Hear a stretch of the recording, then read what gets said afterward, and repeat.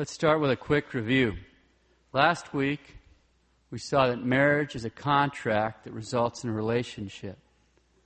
We saw that when that contract is made by a man and woman, then God creates a real lifelong relationship between them. We saw that a marriage that is ratified and consummated, remember that ratified means the vows have been validly exchanged, and consummated means that the marital act is taken someplace after the exchange of vows. We saw that a marriage that's been ratified and consummated cannot be dissolved by any human power or by any cause other than death. And we must accept this doctrine on faith as part of the official revealed teaching of Christ himself. Okay, so it's clear that God created marriage with a definite, unchangeable purpose and a determined and unchangeable set of rules. And another day we'll consider more of these rules. But today, on the feast of the espousal of Our Lady and St. Joseph, we're going to take a quick look at some rules that the Church herself has imposed on marriage. Today we're going to look at the canonical form of marriage, what it is, where it came from, and why it matters.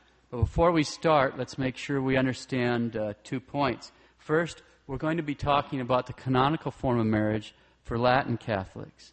Remember, there's 2 basic types of Catholics: Latin Catholics, Western Catholics, that's what most of us are, or Eastern Catholics.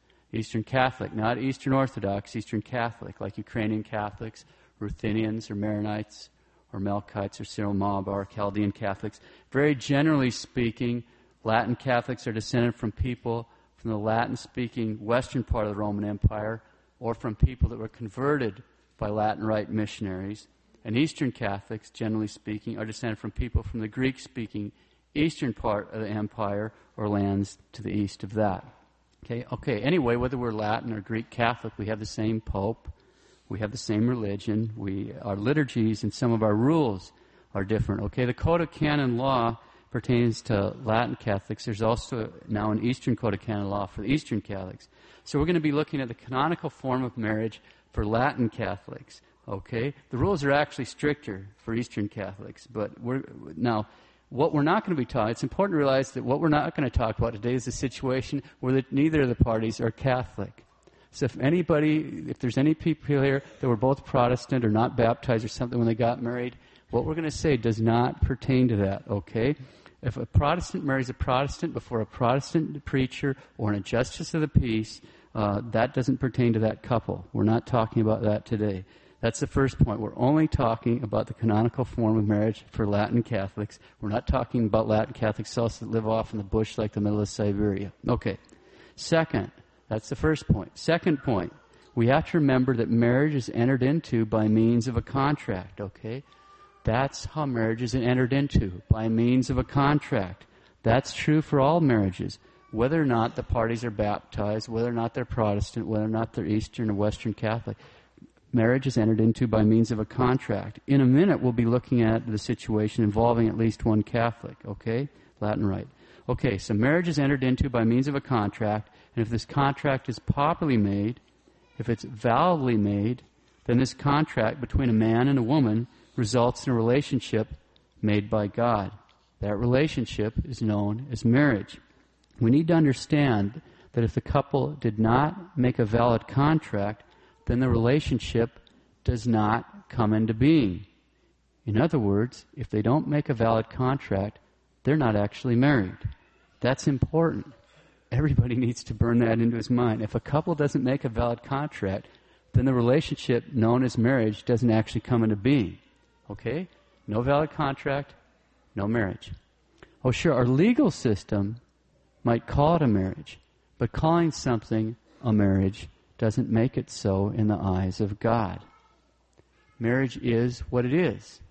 If a couple contracts for some other kind of relationship, say they were just going to see how things are going to work out for the next 3 years, or if they were not open to acts which are themselves suitable for the generation of children, they might call that a marriage, but it isn't.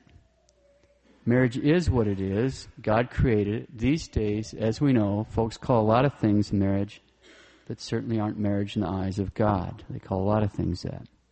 Okay, so the 2 points we need to keep firmly in mind are, first, today we're only speaking about the canonical form of marriage for Latin Catholics, and second, that a man and a woman make a contract in order to enter in the state of marriage, and if the contract is properly made, In other words, if it is validly made, then that contract between a man and woman results in a relationship known as marriage, which is made by God. But if the couple did not make a valid contract, then the marriage did not come into being. Okay, now with all that as background, let's consider just what the canonical form of marriage is for all the Latin Rite Catholics here, where it comes from, and just what difference does this make. The canonical form of marriage concerns the validity of the marriage in which at least one of the spouses is Catholic. It concerns validity of the marriage in which at least one of the spouses is Catholic at the time of the marriage. These are the requirements which the Church herself has imposed on Catholics and which must be met in order for Catholics to validly contract a marriage. In other words, the Church has said to Catholics, if you're free to make this contract, that's fine. Now, in order to make this contract validly, here are the rules. So, or even before we discuss what exactly these Church-imposed requirements are, before we even discuss what the canonical form of marriage actually is, we can already see why this is so important, because it concerns validity of the marriage. An invalid marriage is no marriage at all. So this is a salvation issue. It's important. It's a salvation issue. Now, before we turn to the rules themselves, let's ask, where did this come from? Why did the Church impose these rules on us? The Latin Church has always taught that it was not the blessing of the priest, but the mutual consent of partners which made a valid marriage.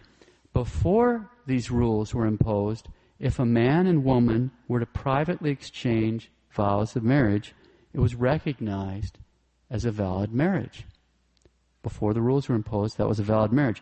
But even though the marriages were indeed valid, the Church condemned them and actually attached penalties. Why? Why would the Church condemn a private marriage, a valid sacrament? And why would there be penalties for getting married privately? What's that all about? A canon lawyer explains exactly why these kind of private marriages were condemned by the Church. Quote, marriages made in secret, with no witnesses who could attest them, were source of the greatest evil for the social fabric. It happened regularly that a man who had pledged himself in marriage secretly quickly changed his mind and afterward made things worse by a new marriage publicly celebrated, this time with all due solemnity. The difficulty was now insurmountable because the true wife and children could do nothing.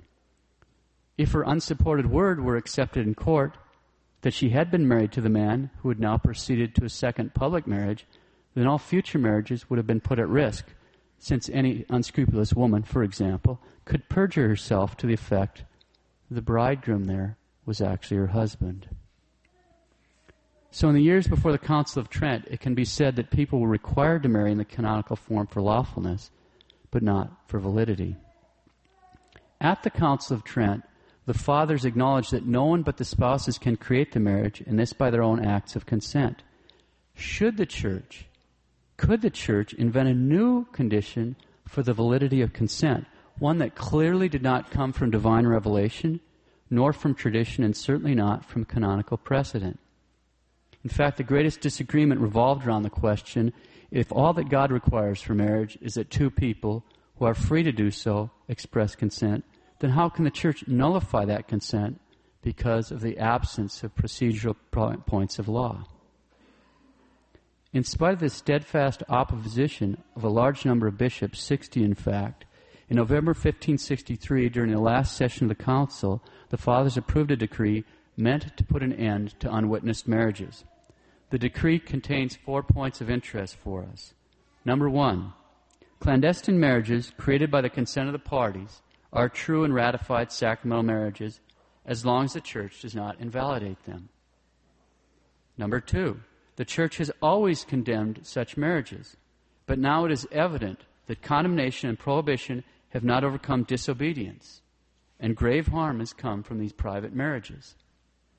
Number 3, the decree of the Fourth Lateran Council is renewed, that the banns of marriage be published on 3 consecutive days of public worship in the parish of the engaged.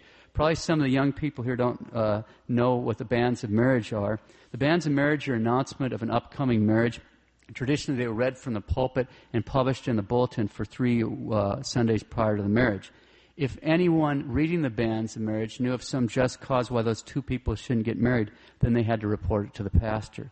And although the bans are still permitted, and in some places they're still published, since 1983, the bans are no longer required.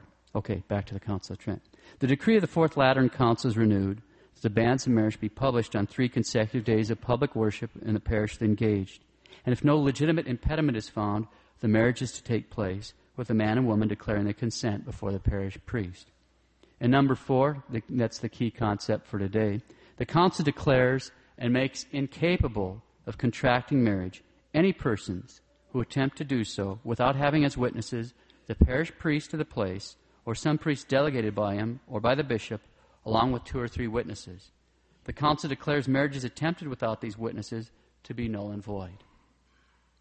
This idea of the parish priest of the parties and 2 witnesses seems originally to have been the idea of the King of France, who sent envoys to the council requesting this form. The involvement of the parish priest did not imply the priest had a ministerial function in marriage, but was simply to stress the need for an adequate registration of marriages, since in many districts the local priest would be the only literate person, and therefore the only one able to discharge the office of registrar. The Council of Trent did not make the juridical form absolutely binding until the decree was promulgated, and this took place slowly in some regions. In fact, it wasn't until a decree of Pope St. Pius X in 1908 that the canonical form became universally effective for Latin Rite Catholics. Close quotes.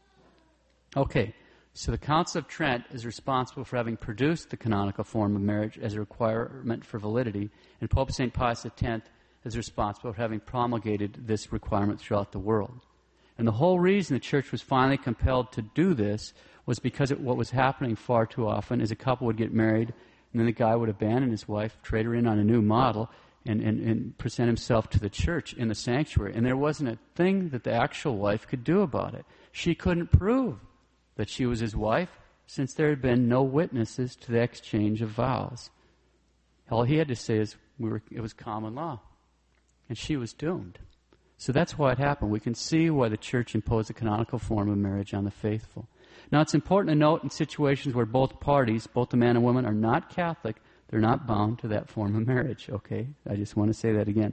We just heard from the Council of Trent, but we can find the canonical form of marriage in the new Code of Canon Law in Canon 1108. And for those of you that were married before 1983, it's 1117. Paragraph 1 in Canon 1108, quote, "Only those marriages are valid which are contracted in the presence of the local ordinary." The local ordinary is the bishop of a diocese. "Only those marriages are valid which are contracted in the presence of the local ordinary or parish priest, or of the priest or the deacon delegated by either of them, the bishop or the parish priest, who in the presence of 2 witnesses assists in accordance, however, with the rules set forth in the following canons, ... Close quote. So there it is. The canonical form of marriage means that in order to be valid, the marriage must be contracted in the presence of 2 witnesses and also assisted at either by the local bishop, the parish priest, or a priest or deacon with the delegation from the local bishop or the parish priest. The basic idea here is that if you're Catholic, the Church requires you to have a Catholic wedding for validity. Why are we spending a whole sermon explaining something this basic that probably everybody knows? Because everybody doesn't know this. Here's the problem. If a Catholic guy and his girlfriend get some wild idea and decide to go down to the local Justice of the Peace or drive to Reno or go over to the First Church of what's happening now and go up there, stand up there, and exchange vows, it's not valid. That's another way of saying that nothing happened. They went in there as boyfriend and girlfriend, and they went out as boyfriend and girlfriend. Nothing happens. They're not married. That's why we have to preach about it, because it is serious. It's serious. We all remember the 6th precept of the Church from our catechism, or we should. The 6th precept of the Church is we're required to observe the marriage laws of the Church. All right, so when we're little shrimps learning our catechism, that doesn't mean very much. It's just something that we can spout back. But when we get older, we can realize, wait a minute, this actually matters. I had better observe the marriage laws because it's a salvation issue, okay? Here's another important point. Suppose the Catholic guy wants to marry some girl, and it's going to cause World War III and all kinds of family problems because if she doesn't get married in her dad's church because her dad is the preacher down at the First Church of what's happening now. We just saw that what happens if they go in there and stand in front of her dad and everyone and exchange vows, nothing happens. They came in as boyfriend and girlfriend, and they leave as boyfriend and girlfriend. They didn't get married because they couldn't get married. What can be done? Here's an important detail.